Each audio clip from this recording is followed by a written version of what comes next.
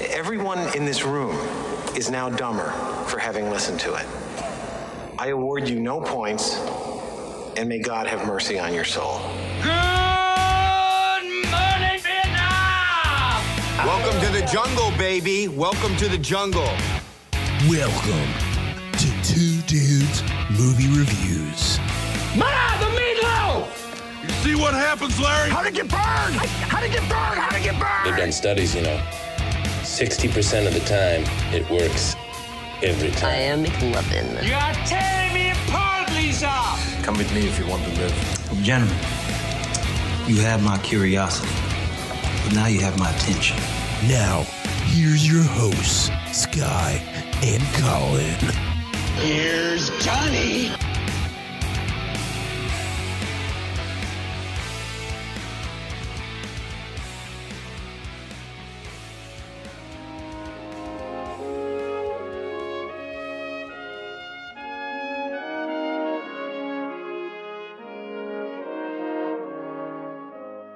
Hello, moviegoers, and welcome to the first annual Duty Awards, brought to you by Two Dudes Movie Reviews with Sky and Colin.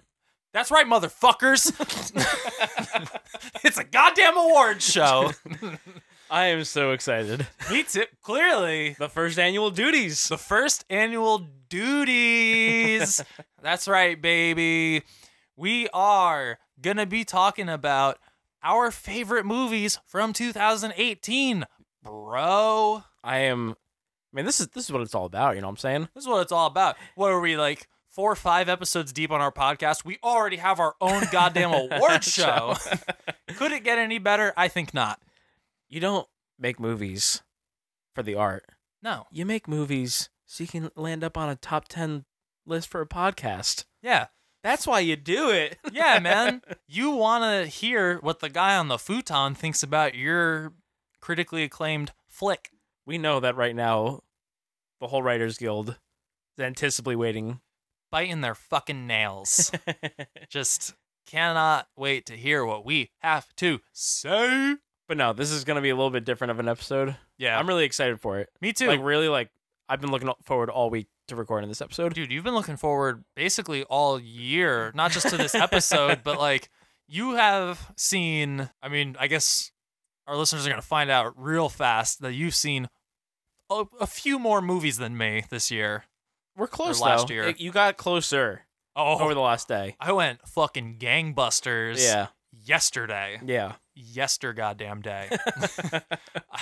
I went on a binge. I watched 8.5 movies within 24 hours. I gave Sky a stack of Blu-rays from all movies this year, and I was like, hey, these are ones that you should probably hit. They're either like polarizing movies or I really like them. Right. Which may have been a spoiler to which movies I enjoyed this year and stuff like that. But yeah, I was like, you should hit these. You gave those to me like a couple weeks ago. Yeah, I gave them to you probably like 3 weeks ago. And I watched all of them yesterday. Yeah. I was like sitting at home. I was like, damn, he's not going to see like any of them. Like you've watched one of them. And then this morning you were like, what was the first one I watched that you gave me? I don't even remember now. You watched Upgrade really early. Oh, right. Upgrade. And you watched Thoroughbreds really early. Thoroughbreds was, I think, the first one we knocked out. But yeah, there was still a lot left. And then you knocked. I got a text from you today. You're like, I watched 7 movies and I'm on Roma now. I was like, jeez. Yeah. Yeah. No, I had 8 movies. 8 movies as of yesterday. Started with it the night before, like late, like 11 o'clock I watched. I was just like, sure, I'll watch this like 2-hour, 10-minute movie. Watched that and then watched another movie. Well, started to watch another movie right after it. And then I finished it the next morning, which was brilliant on my part. I liked getting the text in between movies because I could tell how you were feeling based on those movies. Oh, dude. You know what? I'll go into like when those movies, if any of those movies come up. Yeah. Talk about like some of my messages. I think, yeah. I was just like recapping you on my progress. I was like, 4 movies deep. I want to kill myself. I'm really excited for this. Yeah. I've seen a lot of movies. I feel like you've seen obviously not as many, but you've seen a good amount of movies compared to probably the normal moviegoer. Yeah, maybe especially so. considering you really hadn't seen that many before we started the podcast. Yeah, before we started the podcast, I maybe had like 6 movies under my belt, and Yeah. like 5 of them were Marvel related. No, you've got a good amount, and you've got a good mix, I think. Now. The year before, 2017, the only movies I saw in theaters were Marvel movies. That's it. Yeah. Yeah. And now this year, I'm all like, I guess I'll watch something that's not comic book related. I guess if I have to. I mean, you are a movie critic. Yeah, officially. Official movie critic. Ladies and gentlemen, we are professionals. That's why we're hosting an award show. The first annual Duties! Duty! Maybe, how about, should we tell the people how the duties are going to work? Yeah, I think they need to know, considering if they didn't know, then that would be fucking stupid. Yeah. So, the duties, we're not going to have a lot of wild categories. We're just going to make it real simple for you. Colin and I have each made our own top 10 list, right? Yep. But we also made a bottom 10 for the year. So we will each be giving out 2 awards tonight. Our number 1 on our top list for 2018 will receive the duty for us. We will each have our own duty, presumably. We might not have the same movies. But our bottom list, number 1 on our bottom list, will receive a duty. Ooh. And you don't want to get a duty. You don't want to get a duty. You want a duty. You want to get the duty. The duty is good, but the duty is bad. It's really bad. You don't want a duty. You want a duty. Yeah. You don't want a duty. I mean, we really streamlined this for people. Yeah, we tried to make it really simple for you guys. So a duty, Dudey. Yep, is the good one. Because we're 2 dudes movie reviews. Yeah. So you get the duty. But if your movie was shit, you get a duty. You know, like a duty. Like a fucking turd. So I think that kind of boils it down for you guys. So you should understand when we're saying duty, which one we're talking about. Yeah. So yeah, who do you think's going to take home the duty tonight? You know, tweet us. Won't matter. This isn't live, but you know. Seriously though, this is probably actually a good episode to get some fan reaction, because I'm sure Yeah, other people I wanna like hear other people- movies, you know, better, you know, certain movies better than we did and stuff Yeah. like that. Tell us who gets your duty. Yeah. Who are you giving your duty to? Yeah. I also think before we get into that part, our lists are based more on personal preference than It's full blown, like, based on like opinion and total bias. Well, I'm sure like cinematography and like obviously like story, like that's all gonna play into why we liked a movie. But yes. we're gonna be snubbing like quite a lot of movies. Yeah, like especially me. I've only seen like 28 movies now. there are movies that are on my list or off my list that are phenomenal movies that if you're going strictly just based on how good of a film they are, they should definitely be in the top 10. Right. Another thing we're doing is we are ranking out every single movie we saw this year. So even though we're only talking bottom 10 and top 10, the rest of the list will be put on Instagram. Yep. So follow us on Instagram. Posting it up there. You can get the entire list. I've seen 110 movies this year. I've seen 28. So I almost got you. I was right there. But if you want... Almost squeezed it out the last day. If you want Sky's middle 4 and you want my middle 90... Yeah, I tend to underdeliver. You can go to Instagram though, but I actually think that's cool. And then if you message us, we can give our reasoning why we like certain things better than other ones. I mean, like I said, it's a lot of personal preference, but yeah, I do take things like cinematography and sound design, all that stuff into account. I think all of that's going to play into the general enjoyability of a film anyways. Another thing that actually played like a decent role in me placing my movies was my like movie watching theater experience. Yeah. Certain movies that actually played a big role. Like for sure, the amount of fun that I had watching this thing plays a big role. We should get that out of the way before we get comments like, what the fuck? Yeah, but honestly, I'll take the what the fuck comments. It's cool to hear you guys out there. Yeah. We're open to everybody. We're pretty chill dudes. And but before we get into that, so Oscar nominations came out last week. Yep. We're going to get into that, go over all the categories, at least most of the categories, the ones that we can give our opinion on. Right, and which then, I can give far less opinion on because I'm sure a lot of these categories are like a bunch of like really smart artsy movies that I'm like, I don't know anything about that. Never heard about that. What the fuck is that? You talking about Bumblebee? Wait, Holmes and Watson is not nominated for Best Movie of the Year? What? All right, well, at least got supporting role, right? I thought you were going to do like the Tim Allen Home Improvement. Now. So yeah, we'll be talking Oscars, going through. I'll be giving a prediction. Sky, if you think you can give a prediction, I'll chime in with uneducated opinions. There you go. That's the best kind of opinion I like. Yeah, I may as well. The best kind of opinion that I like. Good. So there's other opinions that I like, but I don't like them as much as that one. Yeah. Oh, okay. We should put out a top 10 list of your favorite opinions that I like. That you like. Yeah. Then we could do like top opinions that I dislike, or your bottom opinions that you do like.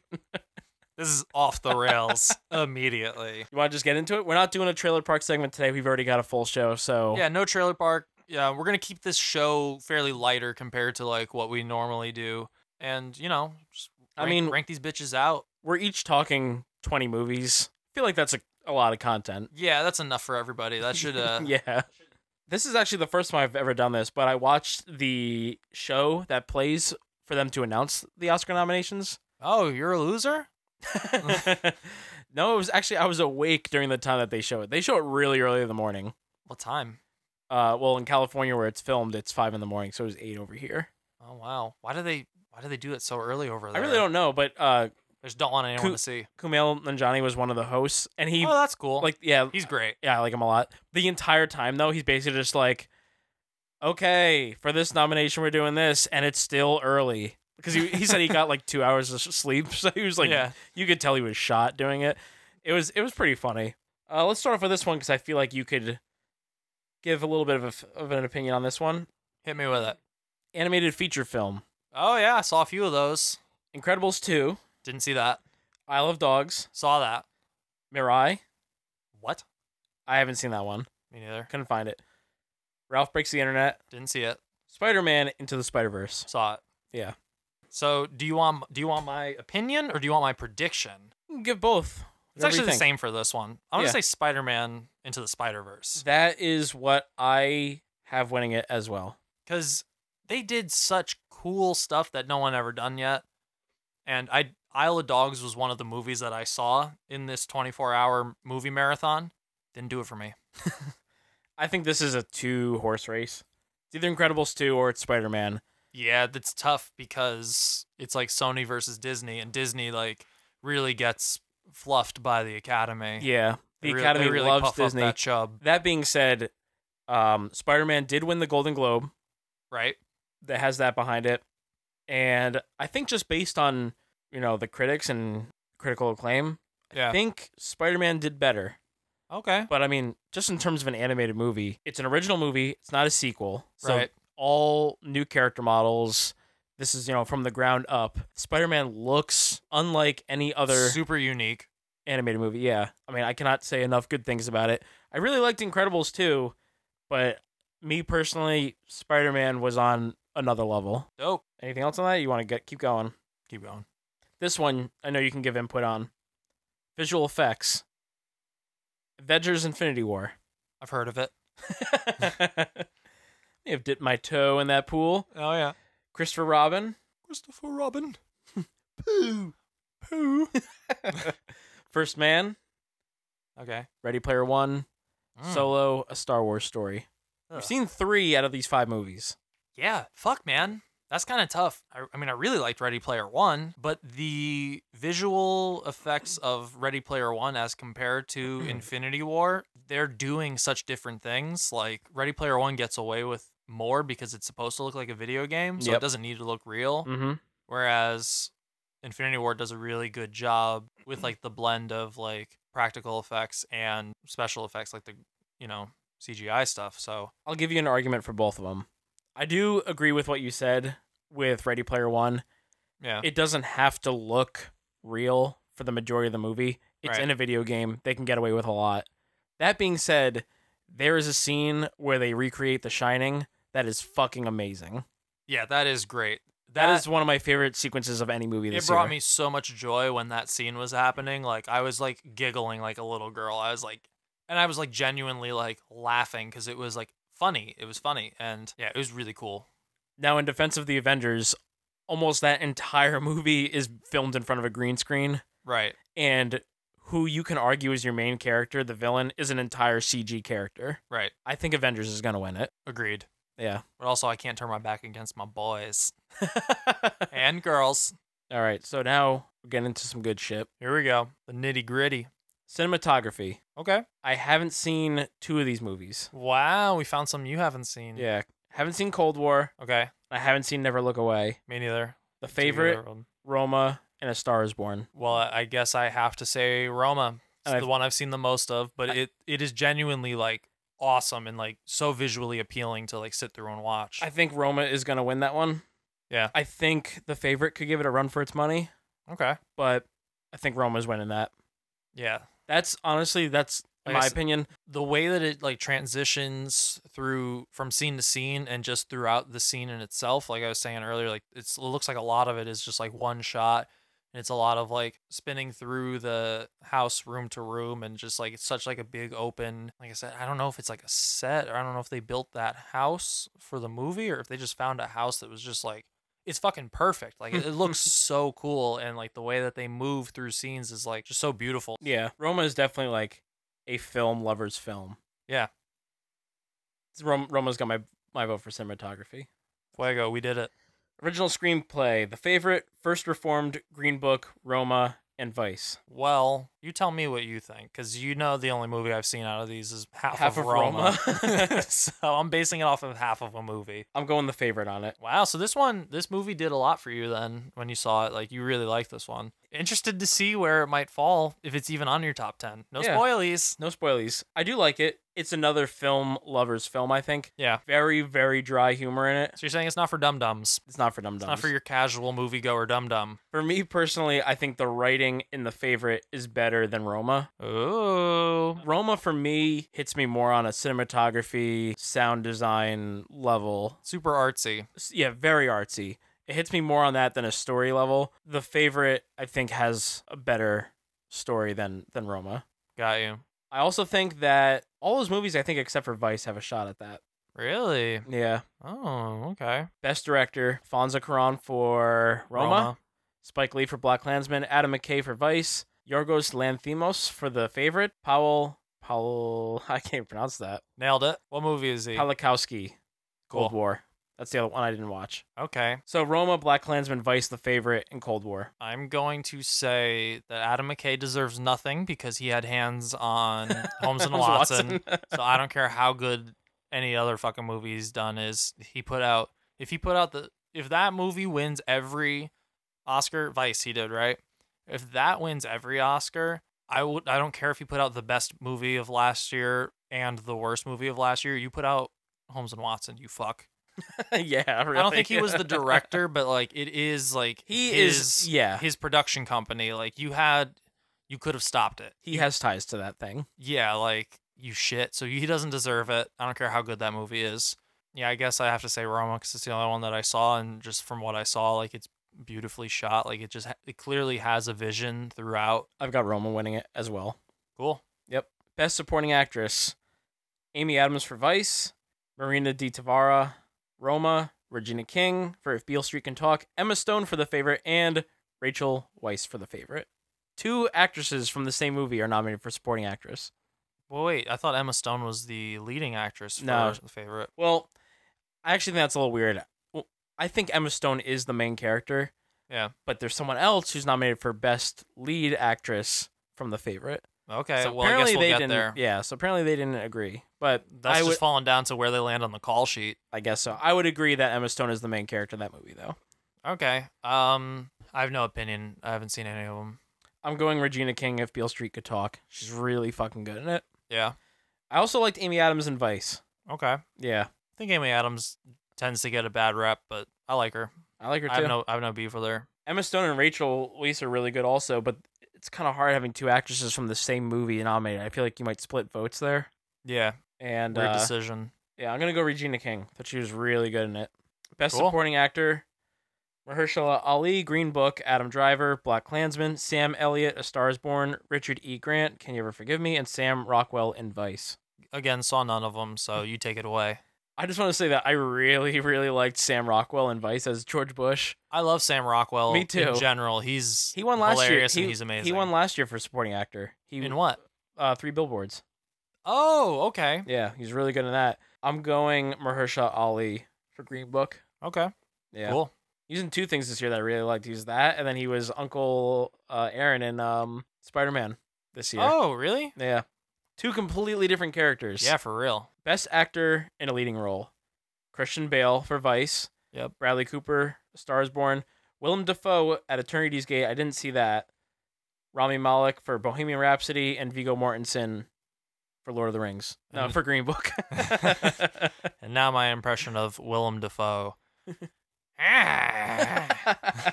Now I want him to win the Oscar. Yeah, just for that. Yeah. Didn't see any of them, but holy shit, man.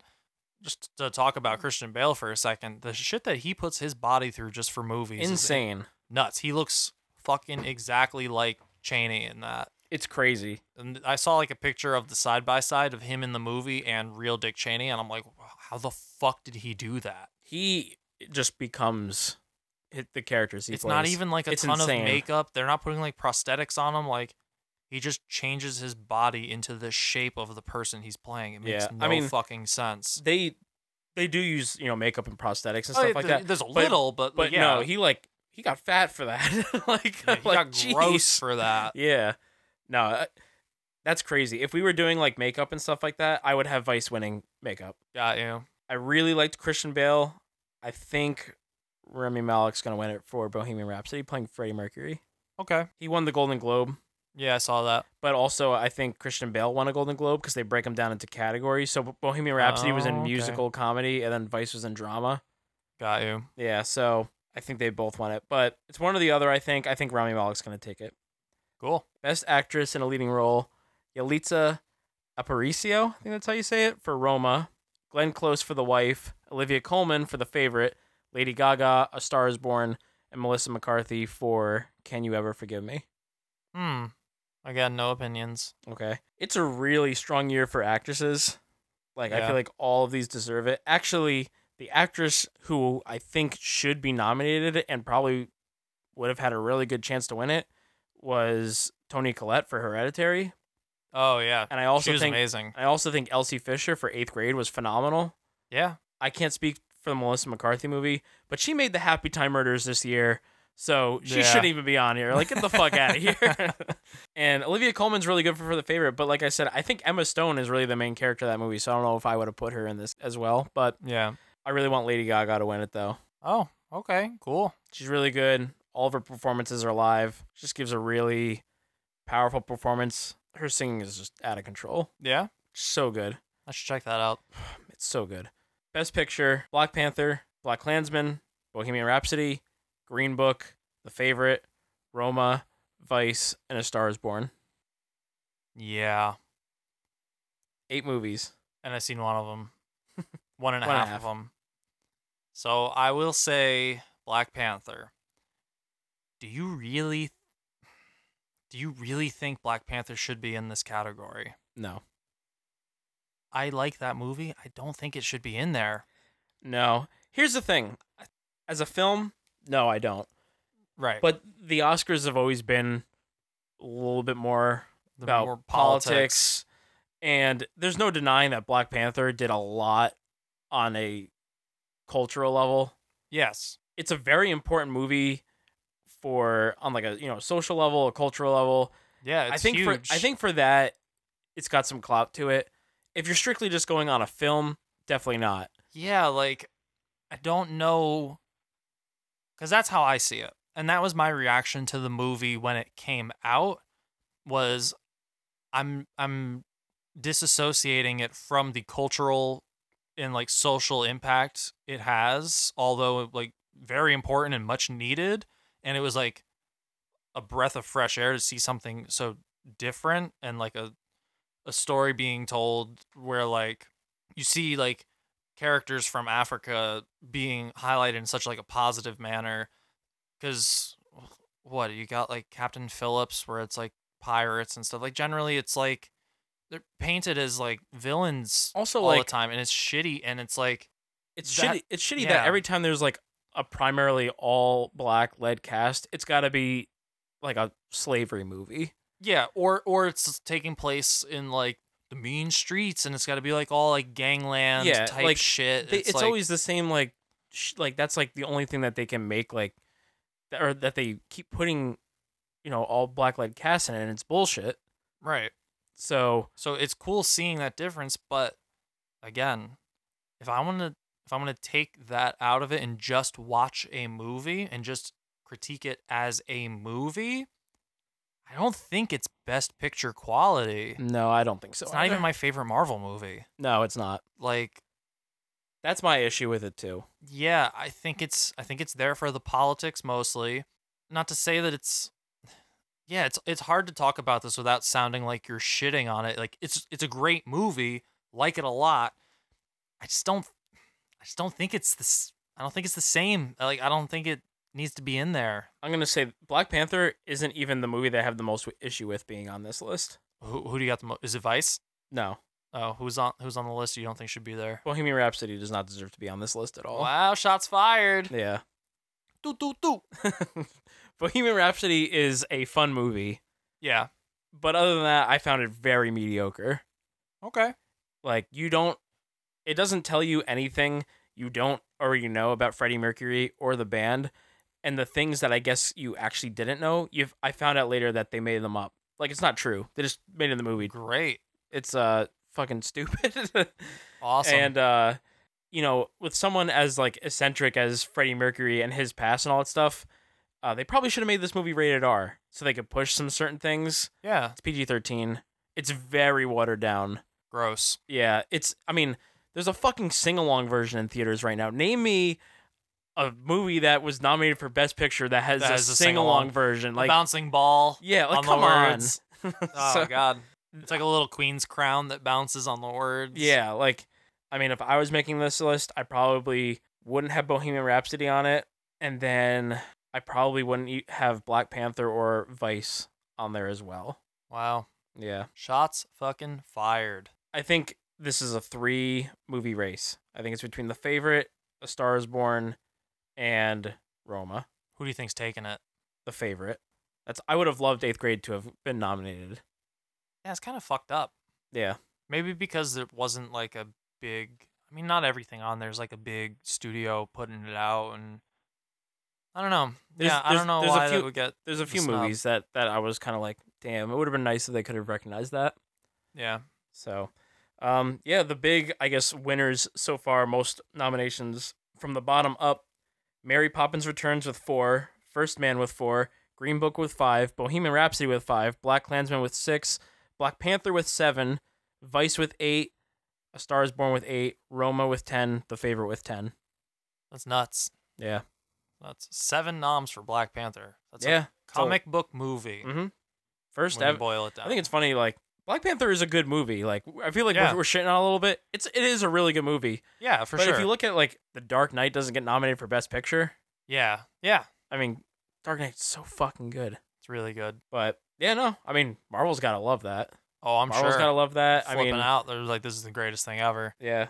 Because now you could reprint those fucking boxes like Oscar nominated. Yeah. Chadwick Boseman's his stock rises. Michael B. Jordan, his stock rises. And Michael B. Jordan is electric in this movie. Michael B. Jordan's just fucking on electric. fire. Yeah, he's amazing. Ever since Fantastic Four, that reboot, he's been on fire. Yeah. Even in that movie he was on fire. So I love watching the Oscars. So I was very excited to see the nominations. Maybe I'll come over with some beers and we'll watch them together. Yeah, that'd be cool. We could do a live episode that gets worse as we go because we'll get drunker, and then I'll have to sleep on the futon. Last year, I wrote up a whole thing of all the categories, what I wanted to win and what I thought would win, because at times it was different. And I wanted Blade Runner to win Best Visuals and Best Cinematography so badly. Yeah. And it did win both of those, and I celebrated the way I would when I score a goal on hockey. I was so pumped. That's awesome. Yeah. I think there's a lot of these movies are deserving. There were a lot of very good movies this year. And I was saying that before we started filming. Or this year had less movies that I love, but this year had way more movies that I liked. I got you. So overall, it was a more enjoyable movie-going experience, but nothing quite knocked your socks off. Yeah, as it did in 2017. I think if I took my top 10 from last year and my top 10 from this year, and combined them and had to make a top 10, maybe 7 or 8 of the movies from last year would be in the top 10, and maybe only like 2 from this year.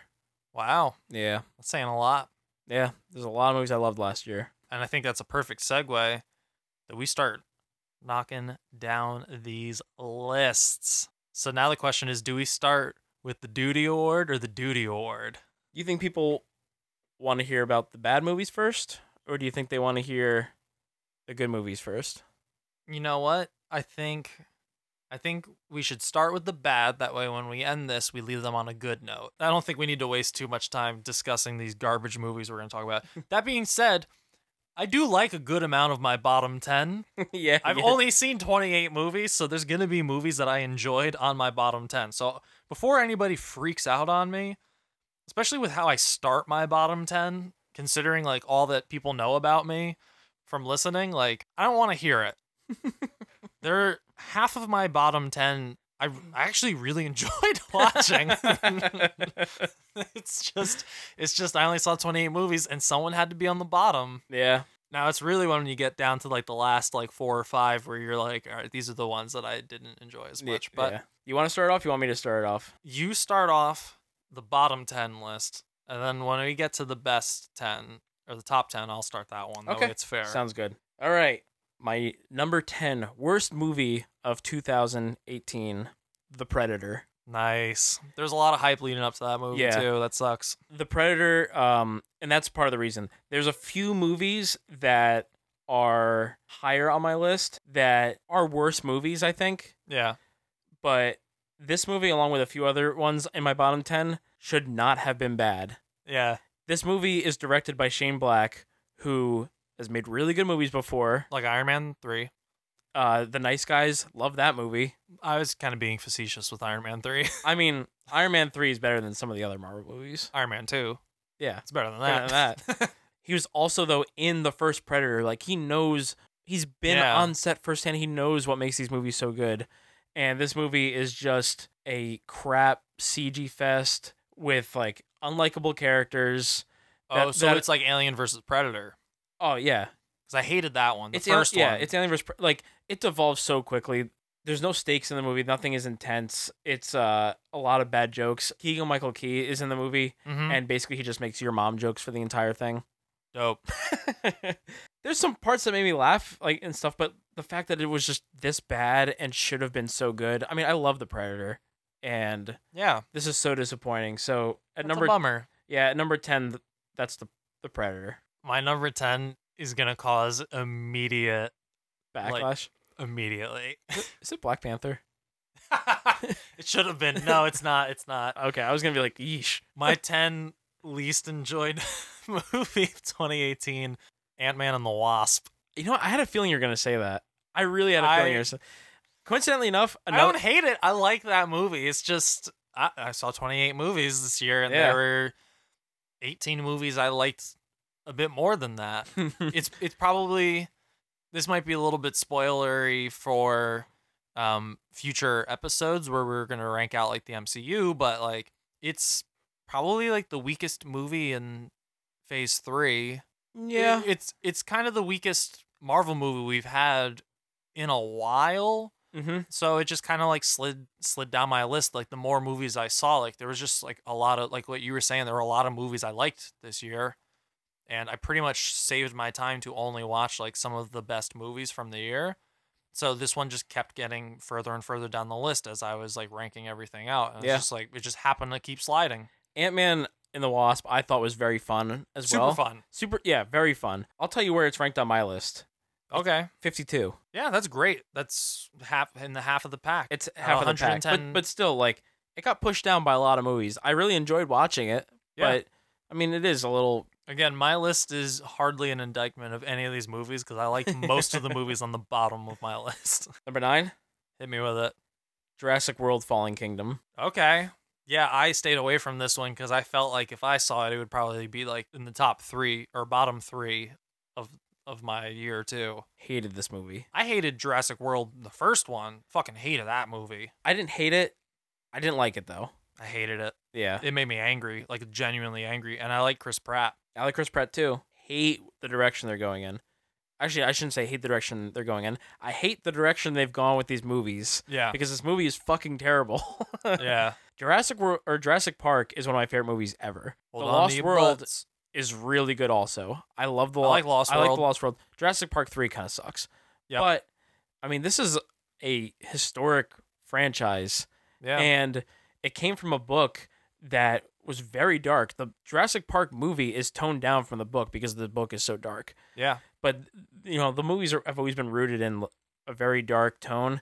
Fun fact: the book actually starts with the opening scene from Lost World, with with the girl, with the little dinosaurs like eating the girl on the island. That's how like the book starts, like the first book. That's crazy. So they actually took the beginning of the book for the beginning of the sequel? second movie. Yeah, so That's kind kinda of thought was cool. This movie has one of the worst lines of the year, where basically the whole movie people are like, "These dinosaurs should probably die. They're kind of a problem," and everyone's like, no, and then at the end the characters finally flip and like, you know what, yeah, they've had their time. These dinosaurs, they were extinct. They really should stay extinct, and they're gonna like let them all die in this like gas chamber type thing. And then this little girl who's a clone, she basically presses the big red button that frees them, and they're like, "Why'd you do that?" And she goes, "Because they're alive, like me." And I was like, "Are you fucking kidding me?" That's Okay, so the criminals that are in jail, for killing people, they should get out. They're alive like me. Yeah, they're alive like me. I should just let them out then, I guess. That makes sense. No, this movie's fucking terrible. My number 9, another movie I did really enjoy this year, and again just kept sliding. Blockers. Oh, I liked Blockers a lot. I liked Blockers a lot too. I really liked that movie. Yeah. But you're on the bottom 9 just because I happen to have seen other movies. Blockers is rated higher for me than Ant-Man. Really? Yeah, I've got it at 35. Wow, that one, it was a creeper. Yeah, like, it surprised me. I did not expect that to be as good as it was. No, and it me just neither. Came up, showed me who's boss. Yeah. Yeah, man. Blockers, number 9 for me. My number 8, Hellfest. Oh, is that the is like a Halloween party type thing, and like there's somebody like murdering in there, and it's like a haunted house or something like? Yeah, it's that's unfortunate that that's so low. It's cool concept. Wifey really wanted to watch it. Yeah, I wanted to see it in theater. I caught it after the fact, but I was looking forward to it. Conceptually, that's a cool idea. A killer in basically haunted houses. It's like so you people can't don't realize yeah. who's actually the killer. Like that's conceptually, clever. It's a cool idea. I thought it should have been better, but this movie devolves into just a very generic slasher film. There's almost no characters in it. None of the characters have anything to them. There's no payoff to it. It's a bad movie. Like I said, there's probably a few movies I hated more than it, but I thought the premise of the movie was cool. It could have been done well, and it's just bad. Wow. Very generic. All right. What's your number 8? My number 8, we're going back-to-back John Cena with Bumblebee. Ooh, man, that was fun too. I like that movie. I told you. I know. My bottom list is going to be, I'm going to get a lot of hate mail. They're like, what the fuck's wrong with you? This idiot. You know what though, like, I don't know. Good input. I could see some people though disliking it. Yeah. You know, you liked it, I liked it, but there are a lot of similarities to E.T.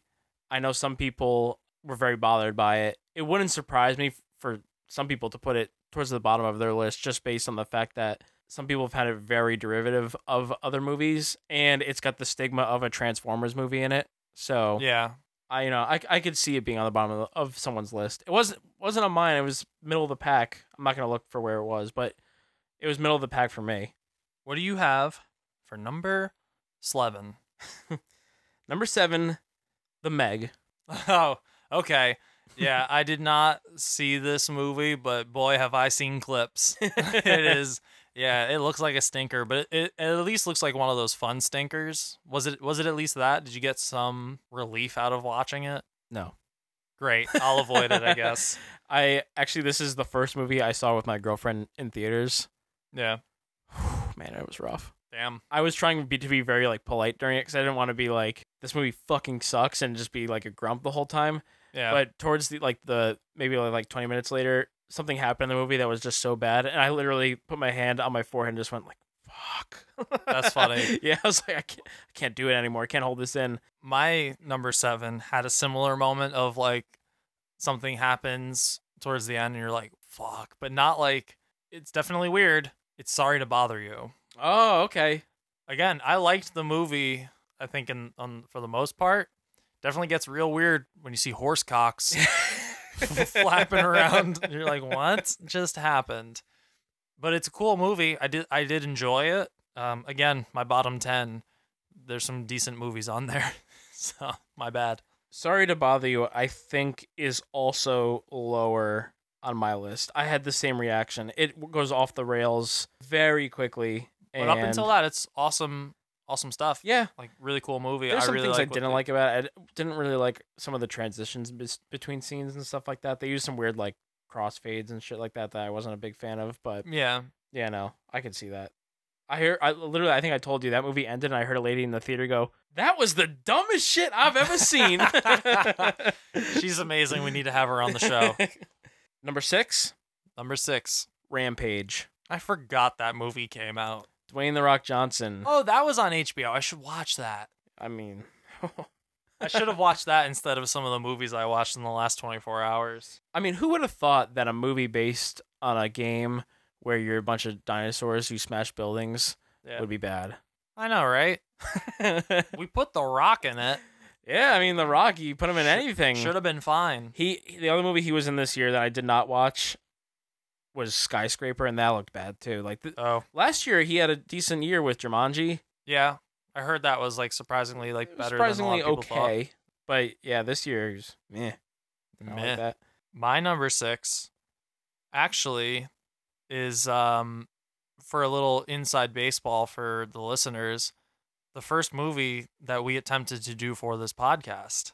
It is a lost episode, Overlord. Mm-hmm. Yeah. This is the beginning of my list where, like, the movies are maybe not as amazing. I feel like there's going to be people who might agree with me on some of these movies more so now. This movie, I'd say, is worth the watch because it gets kind of like over the top, but it's worth just watching that opening scene alone. Yeah. Like, but honestly, like, after that, like, if you didn't want to finish the movie, I wouldn't care. But that opening sequence with, like, the plane and them dropping, that is fucking awesome. And it looks awesome and it sounds awesome and it's really cool. But then after that, it just kind of takes a nosedive. The back half of this movie lost it a lot of points in my book.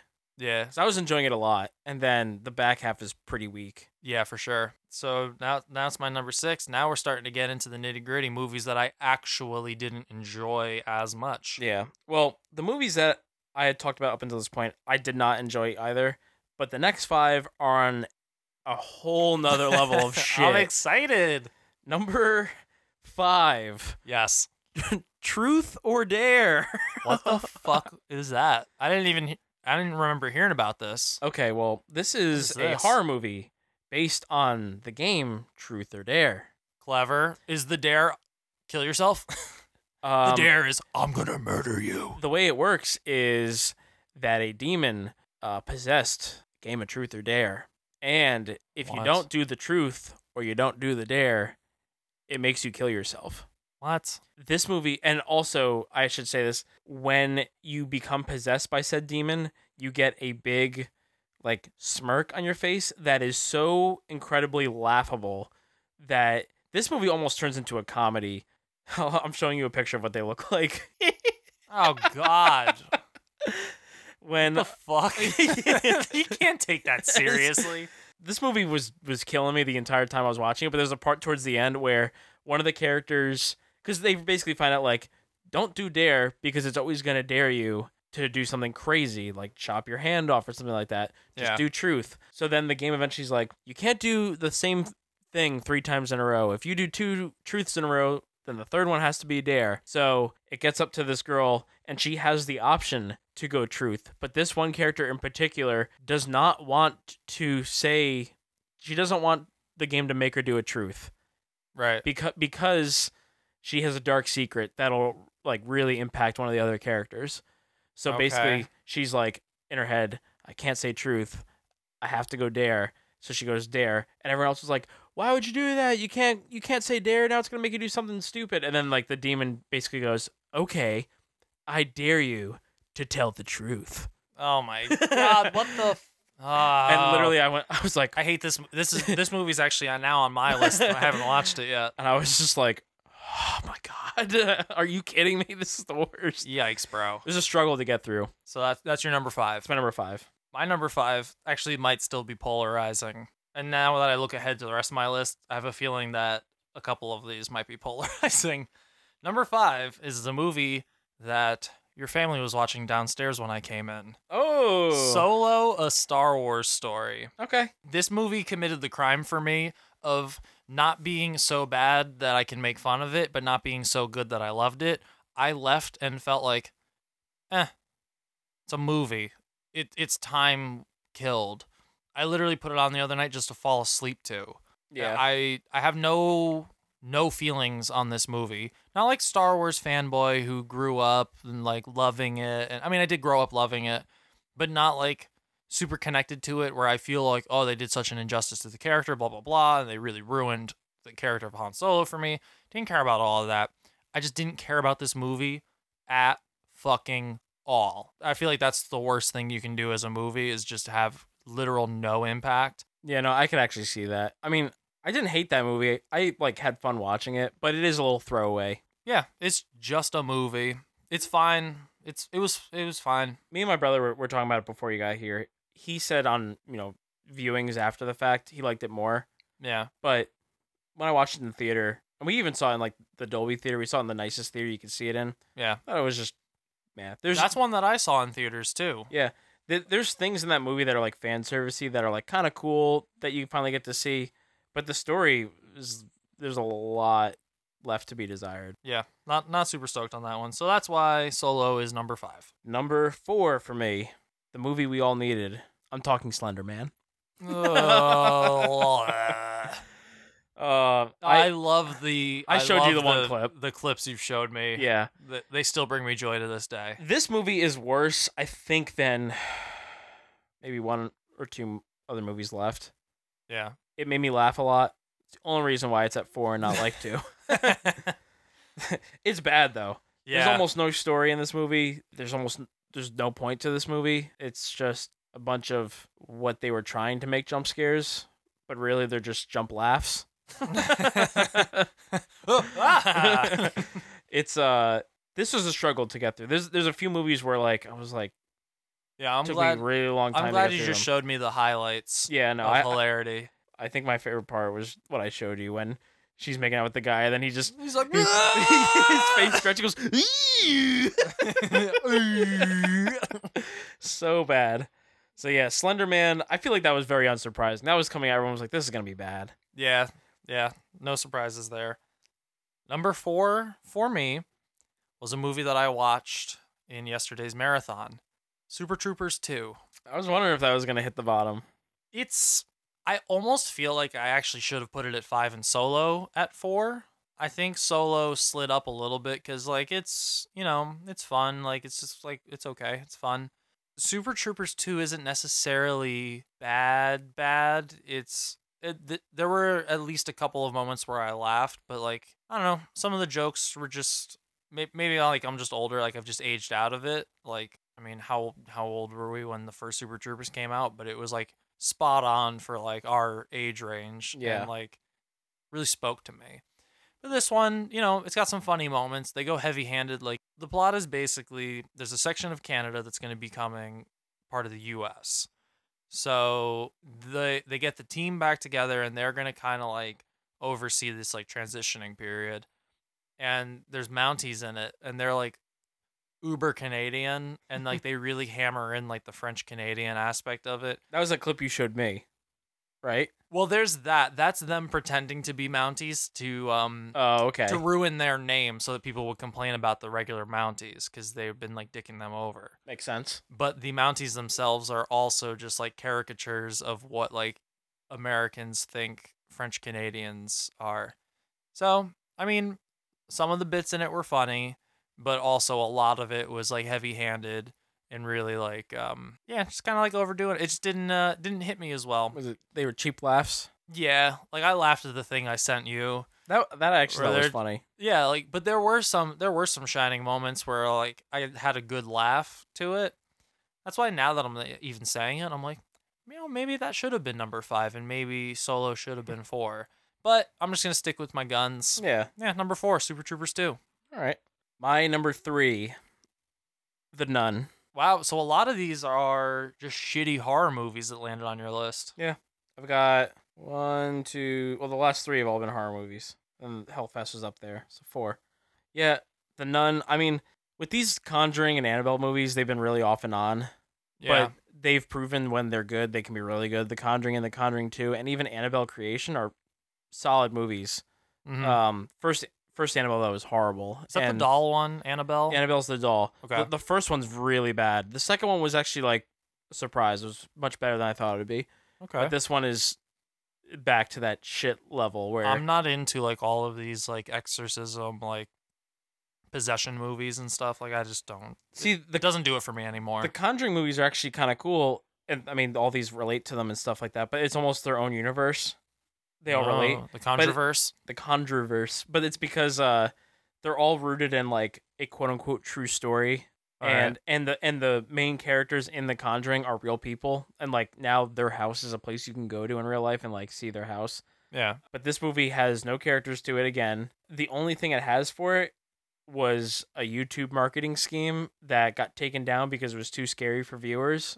Ooh. And really what it was you'd start playing a YouTube video, and then it would show, like, the volume on your computer. It was just playing on the video, but it would go like it would make you think that the volume was going down. So then you, on your computer, if you're fucking stupid, would turn the volume all the way up, and then the nun's face would pop up and scream, and then that would be it. That's so dumb. And people were getting really scared by it. So people went and saw this movie. I think it, like, definitely made its money back, but it's terrible. I mean, it's not even scary, and the nun herself is, like, supposed to be really powerful and can do all these things. But she doesn't actually ever do anything. All she does is basically play, like, tricks on people. She's a practical joker. Yeah, she's a prankster. She's an impractical joker. Yeah. There's nothing scary about it. It's a throwaway movie. It's bad. Boo. Boo. The Nun, number 3. I mean, no, boo. Like, I'm trying to scare you. Ooh, that was scarier than anything in that movie. Great. Nailed it. Number 3 for me is the movie I wrapped up yesterday with, called Ideal Home, which I was telling you a little bit about. I have not seen this one. Yeah, I wanted to. That's another thing. I wanted to try and watch a movie that you hadn't seen. Like, that way I get some variety from what you've watched. I didn't see that. I didn't see Super Troopers 2 either. Oh, that's right. Well, yeah. There you go. They're on the bottom. But again, I've only seen 28 movies, so. But this movie, it's, like, sweet. It is a comedy, but, like, it's not super hilarious. It's Paul Rudd and Steve Coogan. Yeah. And they're like a gay couple who work on a TV show together, and Steve Coogan has an estranged son who also has a son, but then the kid's dad goes to jail, so then he's sent to live with Steve Coogan, and Paul Rudd didn't know that he had a grandson, blah blah blah blah blah. And there's some funny beats in it, but for the most part, it's just kind of like flat. Like, it doesn't really, I don't know, doesn't do it for me. Yeah. I feel like if a comedy's not landing with its jokes, it's very easy to get into that throwaway territory. Yeah, for sure. It's not worth seeing. Yeah. Everyone can sleep on it. You'll be fine. My number 2. This movie made me so angry. Uh-oh. And I feel like this might shock some people. Ooh. A Wrinkle in Time. Oh, wow. Coming at you, Disney. Fuck off. Oh, I hate this movie. The thing that makes me so angry about this movie is that this movie thinks it's so good. It's got Oprah. This movie thinks it's so good.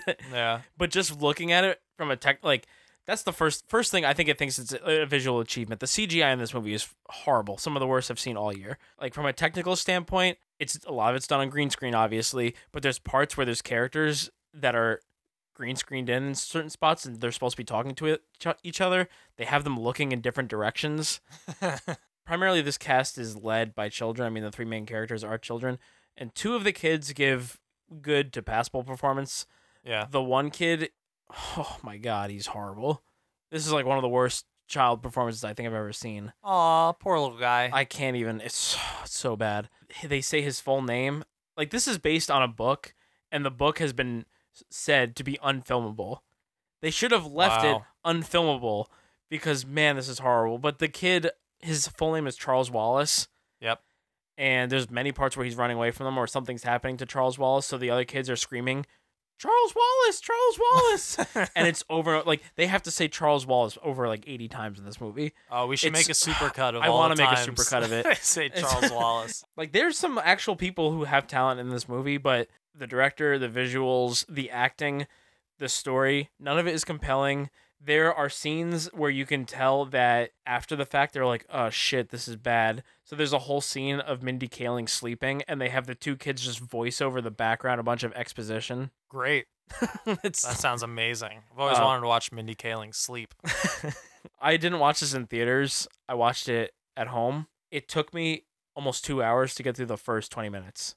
The movie at number one was more painful to get through, but this movie was such a struggle to watch. Damn, Daddy. I hated that movie. A Wrinkle in Time, number two. My number two, oof. It's going to start a war. Like, there's going to be people, like, knocking down the door with pitchforks coming to get me. Is your number two Holmes and Watson? No. My number two is Isle of Dogs. Oh, man. I watched it yesterday. Yeah. Maybe with the backdrop of everything else I watched yesterday is what helped slide it down. I kind of told you some early feelings I had. Yeah, you did. About the movie, mostly that Wes Anderson is so up his own ass at this point. He's kind of like a one-trick pony. The movie looks really cool. That's it. The end. It's a cool art project. Like, it would be like a cool diorama for class. But in terms of like the movie itself, I just wasn't into it. It's just a lot of his same old shtick. Like, it's just the same stuff that he does in all of his movies. I liked Fantastic Mr. Fox a lot more, but like, I don't know. I just fucking get it already, Wes. Like, I wasn't digging it. I watched that movie and I was just like, woof. I have that movie ranked 40. Okay. But good also, for you're also an animator, so you might have a little bit more respect for like the work that went into it. That's all well and good. Like I said, it's a great art project, but fuck, as a movie, not a fan. I could see the story pacing, even just the music and stuff in it. It is like a pretty dry movie, which is like all of his stuff, and I get it, but it's like, change up your fucking act. Change something. Like, do something different. Yeah, he even has the same people in all his movies, which is fine because I like a lot of those people. Yeah, Bryan Cranston was in this, Scarlett Johansson, Bill Murray, Edward Norton. Like, there's a lot of big heavy hitters in there. I think Tilda Swinton was in it. Yep. Yoko Ono's in it. Yep. Not that Yoko Ono is like a selling factor for me, but like, just saying, like, there's a lot of people in this movie. Yeah, I actually bought it recently, but I bought it and I like it a lot more on its animation. Yeah. I could like just look at the movie and be happy. It's visually beautiful, but I can see where you're coming from with the story. All right. Now we're down to it. This is for the duty. For Colin's duty. Colin's duty goes to Holmes and Watson. This is Holmes and Watson. First duty win. As we talked about in the episode, this is fucking horrible. Yeah, this is a real stinker. This isn't, I wouldn't even consider this a movie. That's how bad it is. It is. Yeah. It is. I think you actually said that in the episode for Holmes and Watson. I call it the worst thing. Yeah, the worst thing. It's not. It's an idea that they had that wasn't very funny, that they never fleshed out, and stretched out improv. Yeah, they tried to fill a simple idea with the popularity of two actors doing characters from a more popular movie. Yep. And it's just some of the worst attempts at comedy I've ever seen. It's very, very rough. Yeah. It was difficult to sit through. This is the second year in a row that a Will Ferrell movie has been the worst for that year. God damn it. Yeah. And now, Sky's duty goes to Holmes and Watson. I knew it. Yeah, I fucking also hated this movie. Yeah. This is a second duty award win for Holmes and Watson. Yeah, man, that fucking thing, that was a hot load of garbage. What, there were 2 laughs in the whole movie? Neither had anything to do with Will Ferrell. and one of them was more of like a oh god laugh than it was a genuine laugh. The musical number was what the fuck, and at that point it had already beaten us over the head so bad that we were just like wanted to die. Like I said in our review, this movie was an hour and a half long. For an hour and 20 minutes of it, dead silence. Nobody in this theater said anything. Yeah, maybe a couple of like yeah, from like behind us, but that's about it. Dog shit, a double duty. Yeah, this is a double duty right off the bat. Yeah, the first ever double duty we've ever had at this award show. It is also our first time ever doing this. I wonder if there's going to be a double duty. No, another double duty. But I mean, a double duty. A double duty. Well, a double duty and a double duty. Yeah, exactly. In the same year, we've never had a. It's never happened before. Never happened before. We're due for one. Yeah. All right, so this is the part of the show that makes me more excited. Me too. We get to go into our top 10 list of the year. I had a really hard time putting this together. This was tough for me. So tough to the fact that I actually made my list maybe about 2 weeks ago, or started working on it. But I started from the top and figured out my top pretty quickly. But man, the positions of these movies swapped even today. This morning I swapped a few of them around. I swapped both lists around before we started recording this episode. In the middle of our introduction, I was still swapping things around. Damn. Yeah, like it's a living document. I'm still not 100% positive how I feel about this final list. Yeah, you know, my list could actually change, but I think right now I'm very happy with it. And there's some movies that are not on here that I think I'll probably just spout off some honorable mentions at the end that I really wanted on here, or that I really think deserves to be in a top 10 of the year. But yeah, just based on my own personal preference in movies, my different sensibilities, these are my top 10 movies. These are what hit me the hardest, and yeah, I'm in the same boat. Like, I think some of these movies would probably not be on like a lot of other people's lists, but again, these are based solely on just like how we feel. And I think when you get into like really my like top, actually, if you look at my top list, you'll know exactly what kind of movie I like. I'm actually looking at it now, and I do think I'm going to flip 9 and 10. You flipping it right now? No, I'm going to leave it the same. I'm just going to stick with as is. This is what it is now. But just know that 9 and 10 are very close for me, but are very different movies. And I'll explain why. Because my number 10 is 8th Grade. Whew. Yeah. Okay. Yeah. I really liked that movie. Yeah, I liked it a lot. It's really cool. I admittedly did fall asleep for like the very, very end of it. Oh, there's such a good part at the end. Well, I went back and watched it. So it's fine, but like my first viewing, I fell asleep and then I had to go back and watch the tail of it. But yeah, I really liked that movie. Yeah, I liked it a lot. Directorial debut of Bo Burnham. He fucking nailed it. Kills it with it. The girl, Elsie Fisher. Yes, she was amazing. Like, she's really fucking good. And yeah, I mean, who would have thought that you can be like a 30-year-old man on a couch, like really feeling and connecting with a like 13-year-old girl? The dad, through, like, Josh Hamilton, is really good in it. Yeah, super awkward. He's super awkward, but man, he gives like, say, the best monologue of any movie this year at the end. I thought it was also really cool that like this is something that I've been saying for a long time. I do not like movies with rape scenes in them. Yeah. And the scene when she is in the car with the older kid, it is such an unnerving scene. Yeah. But I don't want to say nothing happens because it is like a traumatic experience, but not to the scale that some other movies, like a lot of other movies would have just like made a rape scene there or done something, gone way further than that movie did. But I actually like heard him in an interview talking about, he's like, you don't need to do that because to that girl in that situation, that is the end of the world. It doesn't need to go as far as a rape or an attack. That is her world ending in that moment. That is a hugely traumatic experience, regardless that it didn't go, quote, all the way. Yeah. You know, like, so I thought that was brilliant that you didn't have to show it, get to that point for it to be such a heavy, impactful scene. They show her after that when she goes back into her room. I think there's kind of music playing, so you don't really hear, but you can tell how traumatized she is. And her dad tries to like hug her and she like pushes her dad away from it.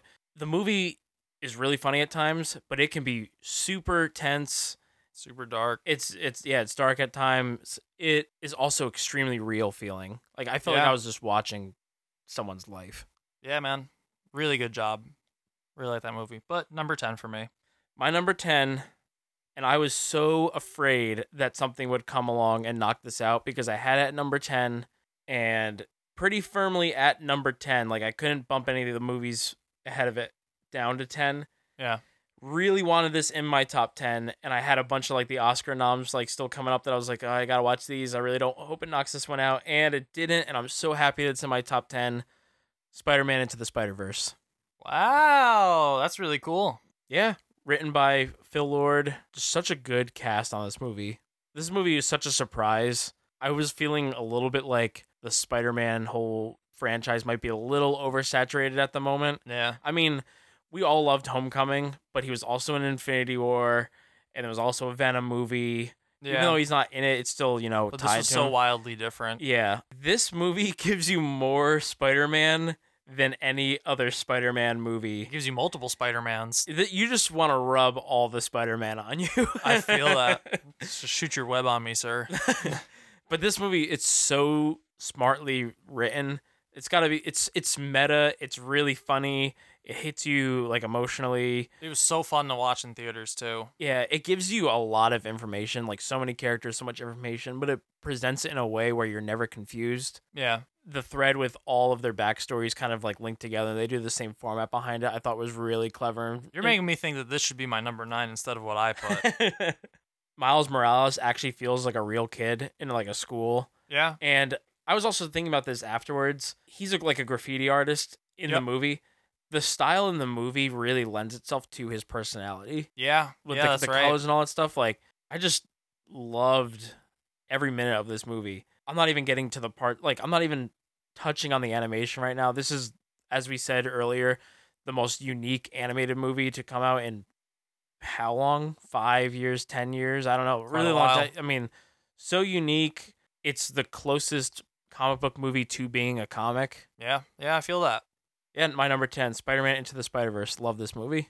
Well, all right. My number 9, episode 1 of our podcast, Creed 2. Creed 2? Nice. Yeah. So it made it in my top 10, which is funny because it was like my number like 5 or 6 or something like out of all my Rocky movies, but it's number 9. This being as high on my list as it is might actually be lent to the fact of like the movie-going experience. When those horns hit in the end, like, it gave me chills, and Michael B. Jordan's fucking amazing, and just, yeah, the movie, it was just a good time. Like, I really liked the Drago stuff. Like, yeah, I just liked it. It was good. Also, I only saw 28 movies. Creed's pretty high on my list, I think. Yeah. I'm not going to go back and find it, but I really liked Creed also. I mean, Michael B. Jordan's awesome. And you also have the attachment of all the other movies. I know how much you like the Rocky films, so. Yeah, exactly. So, like, I have, like, that embedded in me, too. So, yeah, number 9, Creed 2. My number 9, a movie I know you haven't seen. I feel like nobody saw this movie or even heard of it. I caught this super late. Wildlife. Yeah, I don't know that one. Debut director Paul Dano. He's also the writer on this, along with Zoe Kazan, who you would know from The Big Sick. Oh, okay. They wrote it. It's based on a Richard Ford book, also called Wildlife. I'll give you a little plot synopsis because I know you haven't heard of it. Set in the 1960s in Montana. It's about a family of 3. Their family's like constantly on the move. Their dad can't hold down a job. The whole movie is told basically from the perspective of their teenage son. Okay. And it's a very sad movie, honestly. But the whole movie is basically about what like a divorce or your family falling apart does to your kids. And the viewer figures out things about the parents at the same time that the kid does. The dad gets fired from his job, and basically he wants like a purpose in life. And there's these raging wildfires looming closer to their town. And selfishly, he leaves his family to fight the wildfires. Mm-hmm. Even though his wife like pleads him, like, don't do that, you might die. Like, our family needs you. You need to make money. He leaves and basically just leaves the son and the mom there to fend for themselves. And the mom was married and had the kid at a very young age. And she's basically like, hasn't been able to be her own person her whole life. So she takes this opportunity to reinvent herself. And she starts kind of being selfish for the first time and essentially starts dating this guy while she's still with her husband, even though her husband's away, and her kid just has to like watch the whole thing. Man, I felt so bad for this character the whole movie. I just wanted to give the son like a hug. Jake Gyllenhaal plays the dad. Carey Mulligan plays the mom. Ed Oxenbould, he plays the son, but he is so good in this movie. Yeah, I just found myself so sympathetic with the characters and real surprised. I didn't know anything about it. I watched it when I was out of the theater and really loved it. All right. Number 9's Wildlife. Yep. Number 8 for me. Little movie. Apparently didn't get too much love from the critics or the audiences, but I really liked it. Flower. Damn. Surprised. I liked that movie. Yeah? I liked it a lot. I thought it was really fun. A little good, like, twists and turns throughout it, but yeah, it was good stuff. I feel like if I saw it in theaters, I would have been like, all right, well, I didn't need to see that in theaters, but having watched it the way I did, I think I either rented it or was on Hulu or something at the time, but... It's on Hulu. Okay, awesome. Yeah, so if you have Hulu, it's well worth the watch. Like, it's enjoyable. I also really like Adam Scott and, like, Tim Heidecker. Like, there's a lot of, like, good people in it. And the lead girl was, like, really good, too. Like, I don't know. I like that movie. It was fun. Performances are good in that movie. I think my biggest issue with that is I just felt like they felt more like characters rather than people. Yeah. But, I enjoyed it. I mean, it's kind of the middle of the pack on my list, but I got an invitation to go to an early screening of that movie. That's right. I remember you telling me that when that was happening. Mm-hmm. My number 8, Searching. Right, you told me about this one. Yeah. This was with Harold of Harold and Kumar fame, correct? Yes. Great. Yeah. All takes place from a laptop. Yeah. I had like no expectations for this movie because normally I hate movies with camera gimmicks like that. Like any like found footage movies or like Skype movies, I don't like. I mean, also there's not a good track record for movies with that camera. I mean, for the computer screen gimmick, like Unfriended or Open Windows. But this movie, like, just surprised the hell out of me. It's really smart. I mean, 90% of the movie takes place on the guy's computer. But for a movie that is just on a Skype call, essentially, this movie hits you really emotionally hard. That's cool. Yeah. The opening scene of this movie is very, like, reminiscent of the opening scene from Up. Oh, no. Yeah. Oh, no. You get sad real quickly in this movie. God damn. But there's a lot of really cool things that they do in this movie. You know how, like, sometimes when you're texting someone and you really want to say something and you start typing it out and then you're like... It's like ... and then it goes away? Well, like, you start typing something to someone and you're writing what you want to say and then eventually you're like, I probably shouldn't say this just because, like, I don't want to, like, upset them or whatever. And you just delete it and you say something way more mundane than that. That's how a lot of scenes in this movie play out. Their mother passes away, and he wants to kind of be like, your mom would be proud of you, and he, like, writes it out, and he's like, no, and he deletes the whole thing. But, like, things like that get you in the mindset of the characters without them having to say anything. It's just smart stuff like that. And then, also, like, just the realism in this movie is, like, off the charts. They got the rights to everything.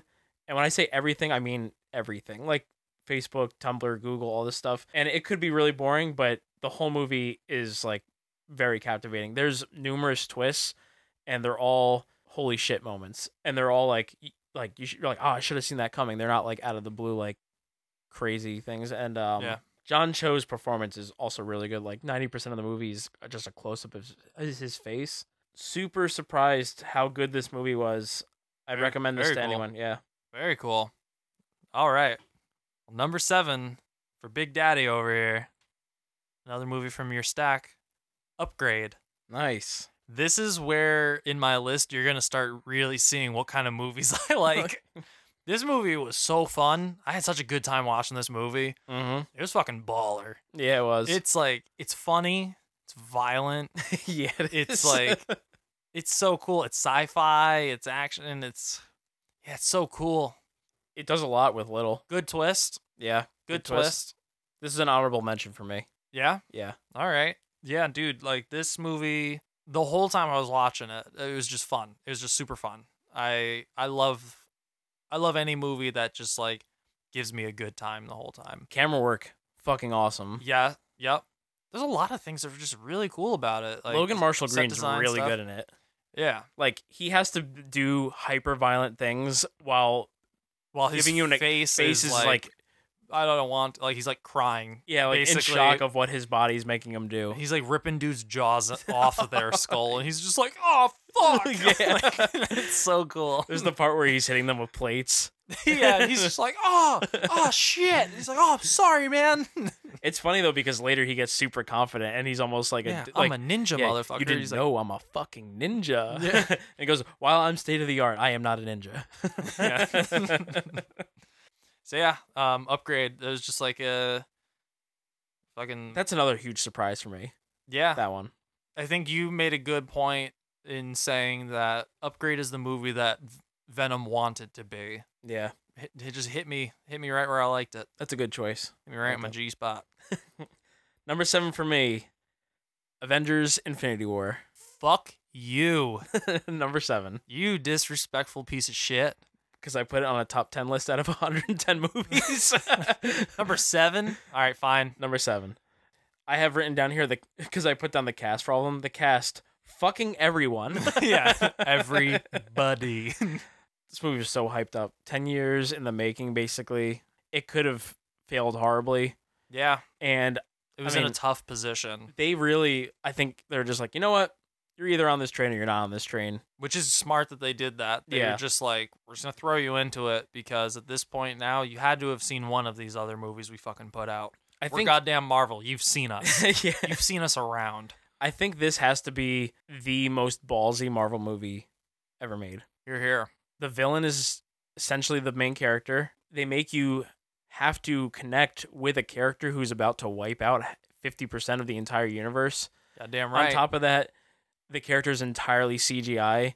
Like, and I it feel looks good. It looks good. I don't think that an entirely CGI character has been done as well on this level since Gollum in Lord of the Rings. Okay, yeah. I mean, Gollum's probably better. Relax. Relax. Yeah, those Lord of the Rings, they ain't shit. Yeah, relax, buddy.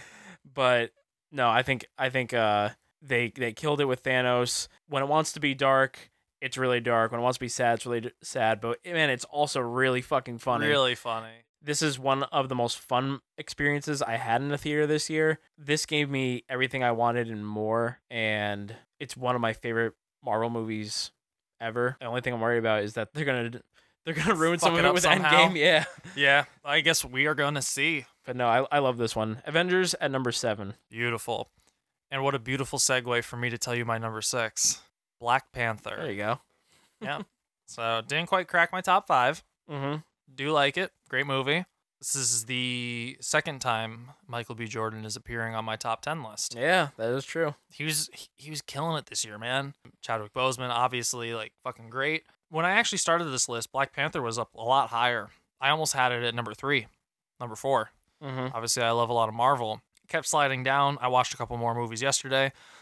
So it did slide down a little bit, but the only thing that when I really thought about it made it slide down is anytime like I had another movie, I'm like, is this better than Black Panther? My thought would be like, well, Black Panther is just Lion King. And then I would slide that bitch down a little bit. So, yeah. Surprisingly, Black Panther was also my barometer for a lot of movies too. Really? Mm-hmm. Okay. That's good to know. Yeah. But yeah, number 6 for me, The Blackest of Panthers. My number 6, Hereditary. Wow, cool. Hereditary, I just watched yesterday. Yeah, I was curious what you thought of it. This is like what a real horror movie should be. Yeah, this is game changer for sure. Yeah. I could talk about this movie for a while. I'm going to keep it relatively short, but this director also wrote the movie, directs the shit out of this movie. Yeah. This movie has some of the best cinematography in my opinion. It's not nominated for it, but man, there are some beautiful shots. The opening shot alone, when it's going through the dioramas, and then the diorama becomes the house. Yeah. So cool. But like the main thing about this movie, it's not scary because it relies on jump scares. It's scary because you feel so much dread and depression while you're watching this thing. Horrible shit keeps happening. It makes you feel horrible while you're watching it. There are different paranormal type things that happen, but some of the scariest moments in the movie are just things that could happen in real life. Yeah, man. There's a scene in a car that is fucking horrifying. Yeah. And is rough. And the director does such a good job of not showing you things right away or not at all. That scene in the car I'm talking about, they don't show what you're waiting to see for like 5 minutes, maybe. Maybe I think it's more. And then you finally see it. More when they actually go back to it. And then on top of that, the acting in this movie, how Toni Collette is not nominated for an Oscar for this movie is absurd. Criminal. She was amazing. She's amazing in it. And it's crazy because basically this whole movie, she's either in a state of heightened panic or grief. Yeah. And that could get really like overblown or old quickly. And she just does it perfectly. And one of my favorite scenes of the whole year out of any movie, that scene when they're sitting at the table and her and the son blow up on each other.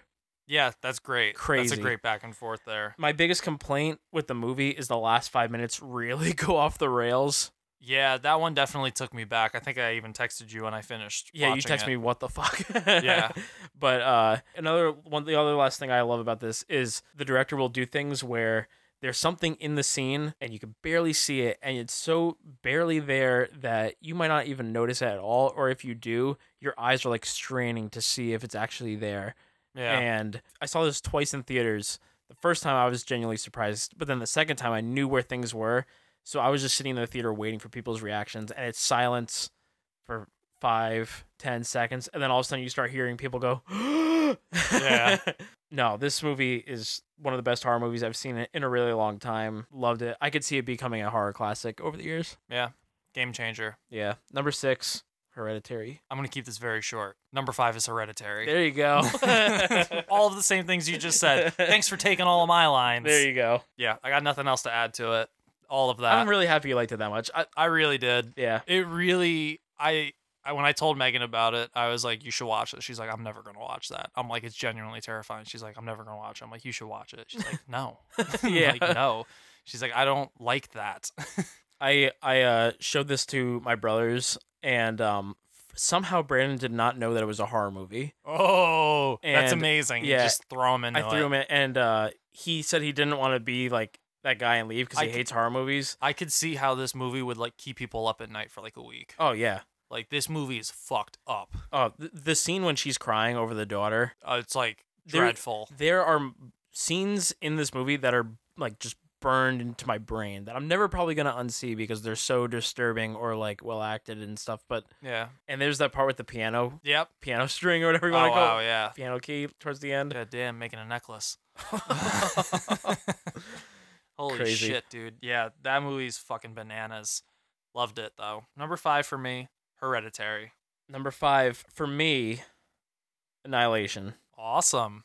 Very cool. Directed by Alex Garland, who did Ex Machina. I love that movie. Yep. This is based on a book by the same name in a trilogy called the Southern Reach trilogy. Yes. I looked into this. This Yeah. is another one in the stack you gave me, and yeah, I really want to read these books. Yeah.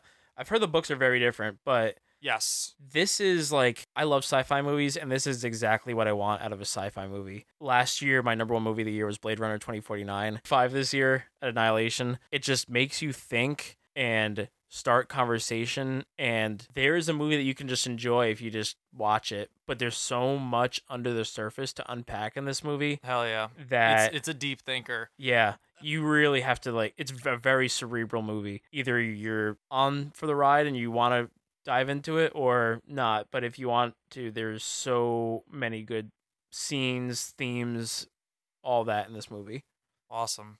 Few scenes in this one are also burned into my brain. There's a scene with like a clone of someone, or like, or the alien when it's mimicking her. Yeah, that's and weird. The sound design in this movie is creepy as fuck too. Yeah, that whole scene. As soon as I saw that butthole in the lighthouse, I was like, "Whoa, this is gonna get weird as fuck." I know that's some sort of weird portal or something, and yeah, dude. When the thing shows up and it's just standing there, and then the first time it moves and the noise is like, wow, I was like, what the fuck is this? Yeah. in the theater, like, that movie stayed with me for weeks. I had to start watching Super Troopers 2 after I finished it, and it was like 1:30 in the morning, but I was like, no, I can't go to bed right now. I'm like, I gotta do a palate cleanser before I just fall asleep. I can't have that weird being be the last thing I saw before I went to bed. The scene where Oscar Isaac cuts that guy open Yeah, it's hardcore. Hardcore, also all done with practical effects, really cool. That's awesome. Yeah.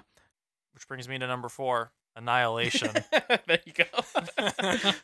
We might just be hot on each other's tail now. Yeah. Yeah, no. That movie did a lot of the same things for me, like why I liked Arrival is because it's sci-fi without being what every other sci-fi movie's been before it. Mm-hmm. It's something different and fresh and new and cool. And it's also like strong female leads. Like, Yeah, which I had is that written down in my refreshing notes. I and don't know why I didn't say that just now. really, it's just such a good movie and such an interesting idea that I've just never seen before. And it's like, it's cool because like the main characters, sometimes in like sci-fi movies, like you know what they're dealing with, but they don't. Yeah. Like when you're watching even the first Alien, you know they're dealing with an alien. They don't know what's happening quite yet, or whatever the case. But like this, they don't know what they're going into. We don't know what they're going into. And by the end of it, we don't know what they were going into. Like it leaves it open enough that you're like, is this what fucking happened? Like what is this? Like I really want to rewatch it. You want to know what my fucking interpretation of the movie is? What do you got? I think it's about humans' destructive tendencies. Okay. It's I could see that. Every character that goes into the Shimmer has some sort of baggage that they're carrying. Yeah. Whether they've already destroyed their early life and they have nothing left to live for. Like Natalie Portman's character has cheated on her husband, and her husband she is presumed dead for so long. Yeah. The other girl has cancer. Another one suffers from depression. Another one lost her child. Yeah. The thing mimics her and almost becomes the new version. I feel like the alien or entity, whatever, came to the planet. It almost recreates people's DNA into a better version of itself. Yeah. I think it's supposed to like cleanse the earth of its destructive capabilities. Maybe. Yeah, turn people into like plants and stuff, like flowers and yeah, dude, it was such a cool, beautiful movie too, like super interesting and like it keeps you on the edge of your seat and it never lets you figure out its next step before it shows you. And even when it shows you, you're still like, what was that? Yeah. And I love that feeling. I love not getting all the answers. So yeah, it's fucking great. Number 4, Annihilation. Number 4 for me, American Animals. Oh, I just watched that last night. Do you like it? I did like it. Yeah. Heist movies, I mean, it's more than a heist movie. Don't do it as much for me. I did really like what they did with the telling of it, going back and forth between the real guys who actually committed the heist. Yeah. And the actors. And I also liked that details in the movie changed depending on which real guy was telling it. Like, just the color of, like, someone's hat or something. And be like... The guy's hair that they meet up with. Yeah, like, and it changes based on, like, the one guy is just like, yeah, he had, like, a blue shirt. And then it cuts to the next guy. He's like, yeah, and the guy in the red shirt. And then in the scene, you see that, like, the shirt just, like, change. Like, not, like, in a cheesy way. Like, it's like you see him like kind of behind something, and then the next time you see him, like the shirt's red. Like it's some of the things that they did with that I really liked. I thought were really cool. I think this movie might be high on my list considering where other people have it. I've kind of looked at what it's ranked and stuff like that, but this movie is just really well directed, well told. Like I love everything you just said about it. There are a lot of good laughs in it too. Yeah, a lot of good laughs. I love that the real people are in the movie. Yeah, and I love that the movie has fun with it. There's a really great scene where like they watched heist movies in preparation for their heist. Yeah. And then it shows how they pictured their heist going in their mind, and it's like so perfect. So smooth. So smooth, and then when it gets to it, they are so in over their head. Yeah. Awful. They're like fumbling over everything. It has some very funny parts. It also has some very tense moments when they're actually like robbing the college or trying to steal this book. It gets very intense and it's pretty long. I mean, they try and steal from it twice. Yeah. And there's some really cool shots too, upside down shots. I like the extreme close-ups, like the opening scene alone when they're like just putting on makeup for like 2 minutes. Like, oh yeah, I loved a lot of the cinematography in it. Evan Peters is great. Barry Coogan is also really good. And I normally don't really like him that much, but he was really good in this movie. And just strong performances. I love the originality and style that it told this. This could have been just a straight retelling documentary style movie, but instead it's very fun and stylized, and I just really liked it. I actually had to go to the Paramount Theater to see this one. Right. It, Well, I don't think it was never like super came out. wide release. Yeah. Number Awesome. 4 is American Animals. We're in the top 3 now, baby. Top 3. Number 3 for me. This one also moved around on my list quite a few times. Ready Player One. Ooh, man.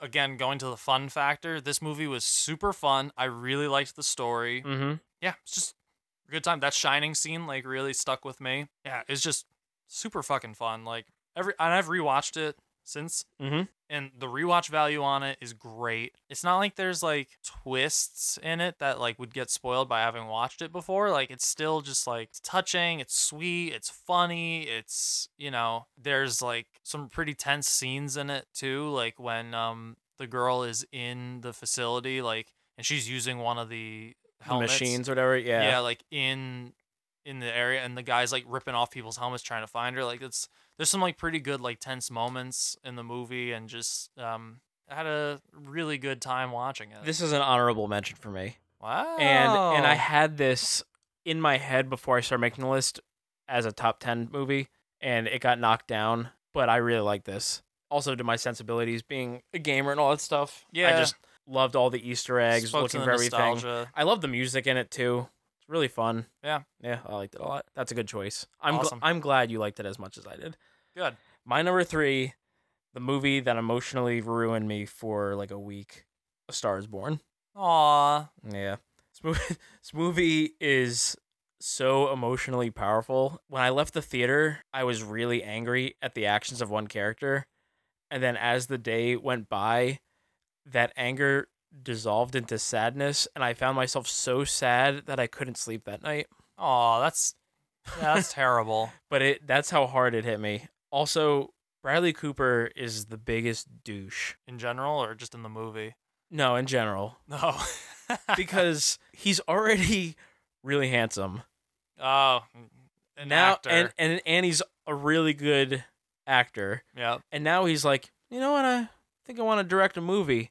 So he directs this, and it's fucking amazing. Yeah. And then he's like, you know I'm what? also gonna sing in it. I think I might dabble in that singing guitar playing thing. Like those memes where it's like you versus the guy your girlfriend told you not to worry about. He is that guy. Bradley Cooper is coming to steal all of our girlfriends. Oh no. But no, he does such a good job on this. The performances in this movie are off the chart. I mean, he's nominated for Best Actor. Lady Gaga is phenomenal in it. Her singing is insane. Sam Elliott is nominated for Best Supporting Actor. He's really good in it. This movie is like really, really unrelenting accurate for like alcoholics. Like, I mean, Bradley Cooper's character has an alcohol problem. I read a lot of comments on like trailers and stuff like that they were like, this movie reminded me a lot of like this person in my family and stuff like that. Like, just really sad. But I mean, you get so attached to these characters, and it's mainly because the chemistry between Lady Gaga and Bradley Cooper is just insane. By the end of the movie, I was like, these are real people. So when stuff happened to them, I was genuinely really feel for them. I was really upset for them. No movie hit me harder emotionally than this movie. And I mean, the soundtrack's really good. I listened to the soundtrack for like 2 weeks after I saw this, even though a lot of it is like country or pop songs and stuff like that. I really liked it. God damn. I also this one really got you. Yeah. I also just love the craft, like that it's live music, that some like movies, the effort they actually put into the production itself. Some movies, and I'm speaking to Bohemian Rhapsody, what you're seeing on the screen and what you're hearing are not the same thing. Like they went back and post and did a ton of work to it. Yeah. The amount of work and dedication to the movie is crazy. And this is a movie that's been made 4 times now. Yeah. But this is the 4th one, and it's the most different out of them. It's the most original, if you can call it, out of 3 remakes. But yeah, no, I love this. Also, Dave Chappelle shows up. He's really good in it. Very nice. Alec Baldwin gives the performance of his lifetime. Oh, really? No, he plays himself as a Saturday Night Live host, and he just goes, "Hello, welcome." That's like all he says. Great. No, it's really good. It's one of my favorite movies of this year. This morning. This was at 4, and I moved it up to 3. Okay, sliding up the mountain. Mm-hmm.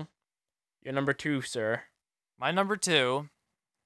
I wonder if this will surprise you. Avengers Infinity War. Oh man, that is a surprise. Did you think it was gonna be my number 1? I did. I did think it was gonna be your number 1. It would have been. Yeah, we already talked a lot about it. I'm a huge Marvel fan. This movie is a culmination of so many years of hard work and some good movies, some bad movies, and some great movies. Mm-hmm.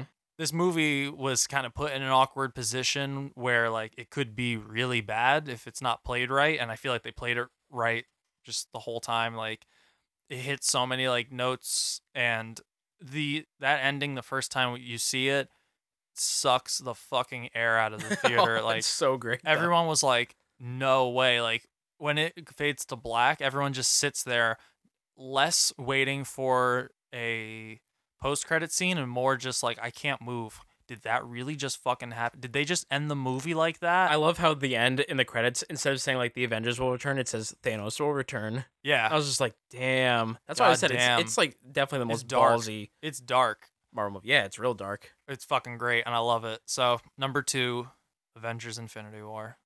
It's a good choice. Thanks. Picked it myself. My number 2, Blind Spotting. Oh, wow. Yeah. This was also in the stack for me, and I had mentioned, like, I really like the dialogue in it. It's written really well. Yeah. Really well written. I think out of all the movies this year, this movie has the most to say. Yeah, especially considering like our time and especially like what 2018 was like for so many people. This movie tackles a lot of themes that could be kind of touchy for some people. It's like goes into police brutality, cultural appropriation, race relations, stereotypes, and it doesn't like hit it straight on where you're like, okay, you're beating me over the head with this. It's very clever with how it tackles those things. Yeah. It's very stylized. The dialogue is some of my favorite dialogue from the entire year. There's a lot of scenes where the two characters are just talking to each other, but they start kind of like freestyle rapping to each other. Yeah, but it's not turns like into that. And then even like the sounds going on in the background almost turn into a beat for them. Like it's sometimes like things will sync up. You can tell it's on purpose. Mm-hmm. Really, really fucking well done. A scene at the end with a cop and a rap. Favorite scene of the year. Yeah, that's crazy. That's intense. Yeah. Like I said, this movie is also really funny. There's 2 scenes where Miles, played by Rafael Kazan, is trying to sell something. Oh, one the curlers and one the sailboat. The sailboat, I was dying. Yeah. He goes, what did he say? I don't know, but he handed me $100, so it's sold, motherfucker. Yeah. I don't have a fucking clue what he just said, but we just sold this boat.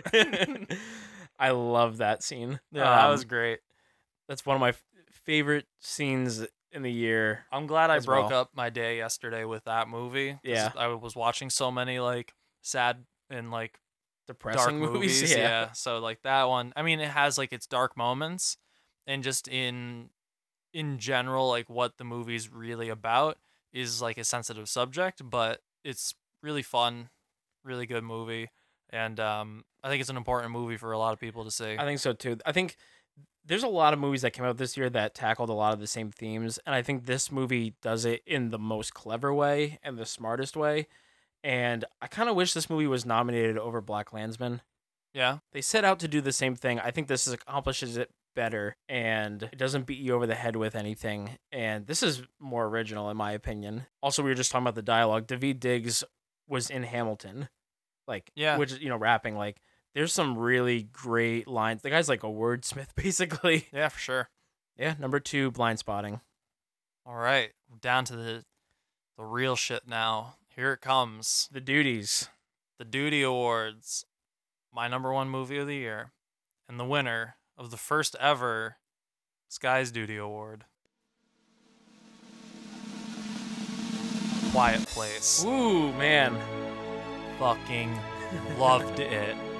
Loved it. I watched 8.5 movies in the last 24 hours, and that movie stood out. I told you there's 2 things that I told you after I finished the movie, and I think they're important. I was literally like shaking, like trembling after the end of the movie. Not from fear, not from like cheap jump scares, not because I'm like, this is a scary movie, but because this movie made me so anxious and nervous and just stressed out. Like the suspense that they build, not only throughout the whole movie, but just in each individual scene, like the suspense is insane. I love horror movies, thriller, suspense movies. I've never seen a movie do it this good. And I'm just throwing it out there. No other movie has done it better than this. The silence in the movie is just as much of a sound in the movie as everything else, and it's fucking brilliant the way that they play the silences against the sounds and the way that they use like background noise, and like it fucking starts off crazy like every scene is like that, where you would think it's almost a pacing issue, that it's like it's slow and then there's something crazy happens, then it's slow and then something crazy happens, but it makes sense in that thing. And like anytime somebody's doing something, I was like holding my head. I'm like, oh, you're gonna drop that. Like, oh no, something's gonna happen. Like you're just like, what the fuck? Like this is like the worst way to live. And I started thinking about like living like that, and I'm like, oh, I'd be dead. I'd be dead immediately. Yeah. Like, oh my God, like a nail pulls up on the steps, and every time someone's on the steps, I was like, my skin was crawling. Like I wanted to pull my hair out. I've never had a movie affect me like that. Yeah. John Krasinski in the end has a really tough decision to make. I guess I won't spoil it too much because I really want people to watch this movie. Yeah. That scene almost brought me to tears. Like I was like watered up, like gonna cry. Like, oh fuck, John man. Krasinski said in an interview, like, most people don't see me as like the action guy or like the horror movie guy, and he was like, and that's fine because I don't think that I am either. He's like, but the reason that I took this movie is because it's really a movie about family. Yeah.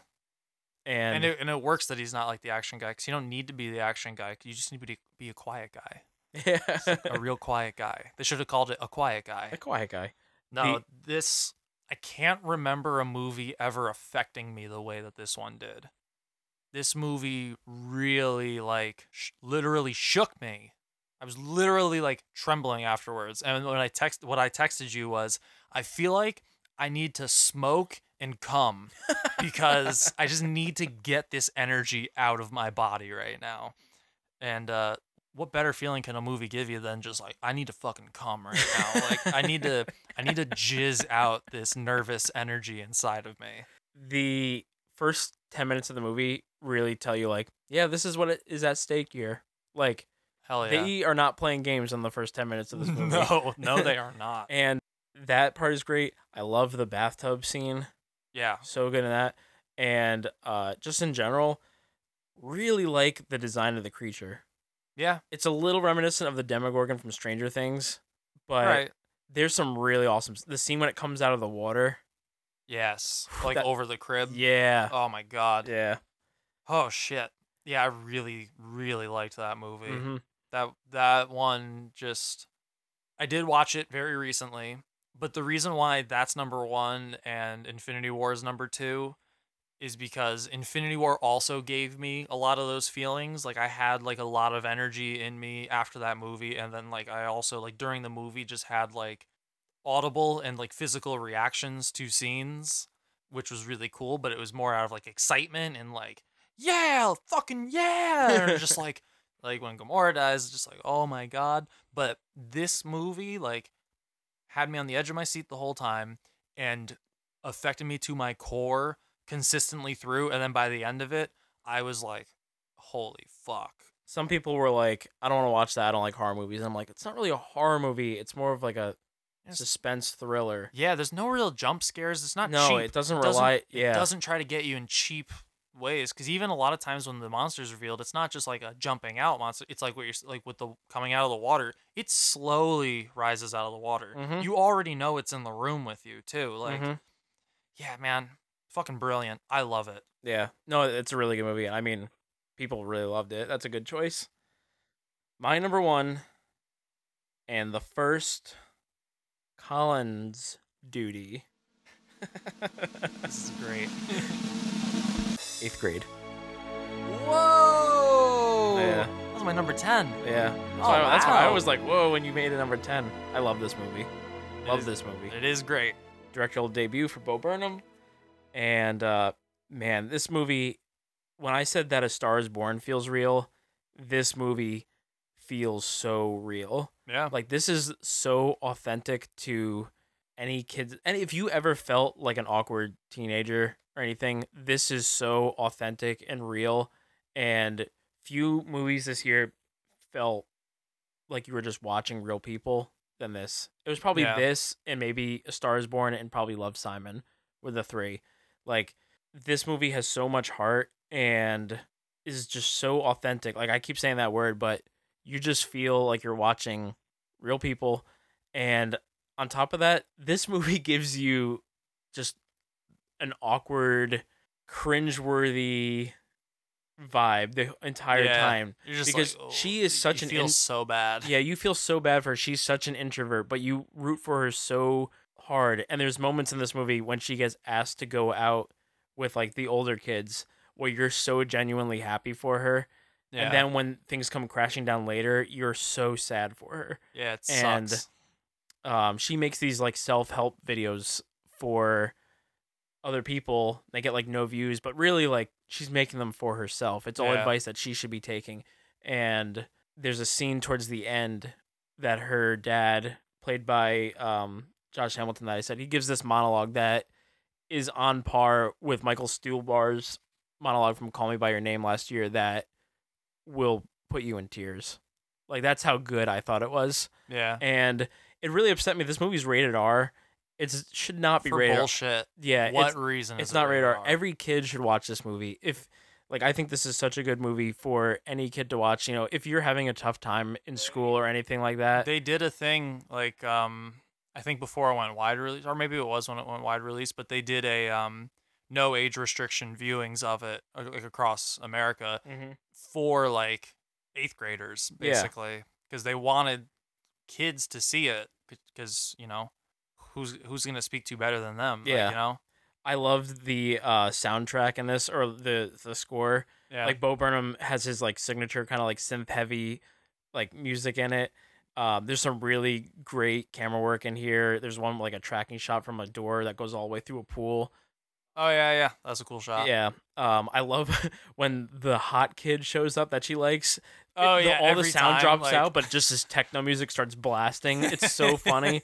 Yeah. There's a lot of like really like self-aware moments where like the older adults are trying to be like cool. Like there's one, the principal dabs that had me dying. I'm just like, yeah, no, such a smart movie, such a like well-written movie, funny, it's tense, just overall like it really spoke to me.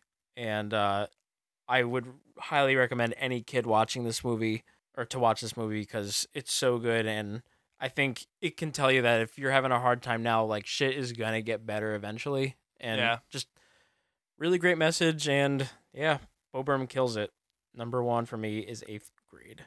That's amazing, baby. Yeah. We did I actually realized after I was putting this list together that 5 of my 10 movies are directorial debuts. Cool. Yeah. 3 of my top 10 and 3 of my bottom 10 are from the stack of movies you gave me that I watched yesterday. Yeah.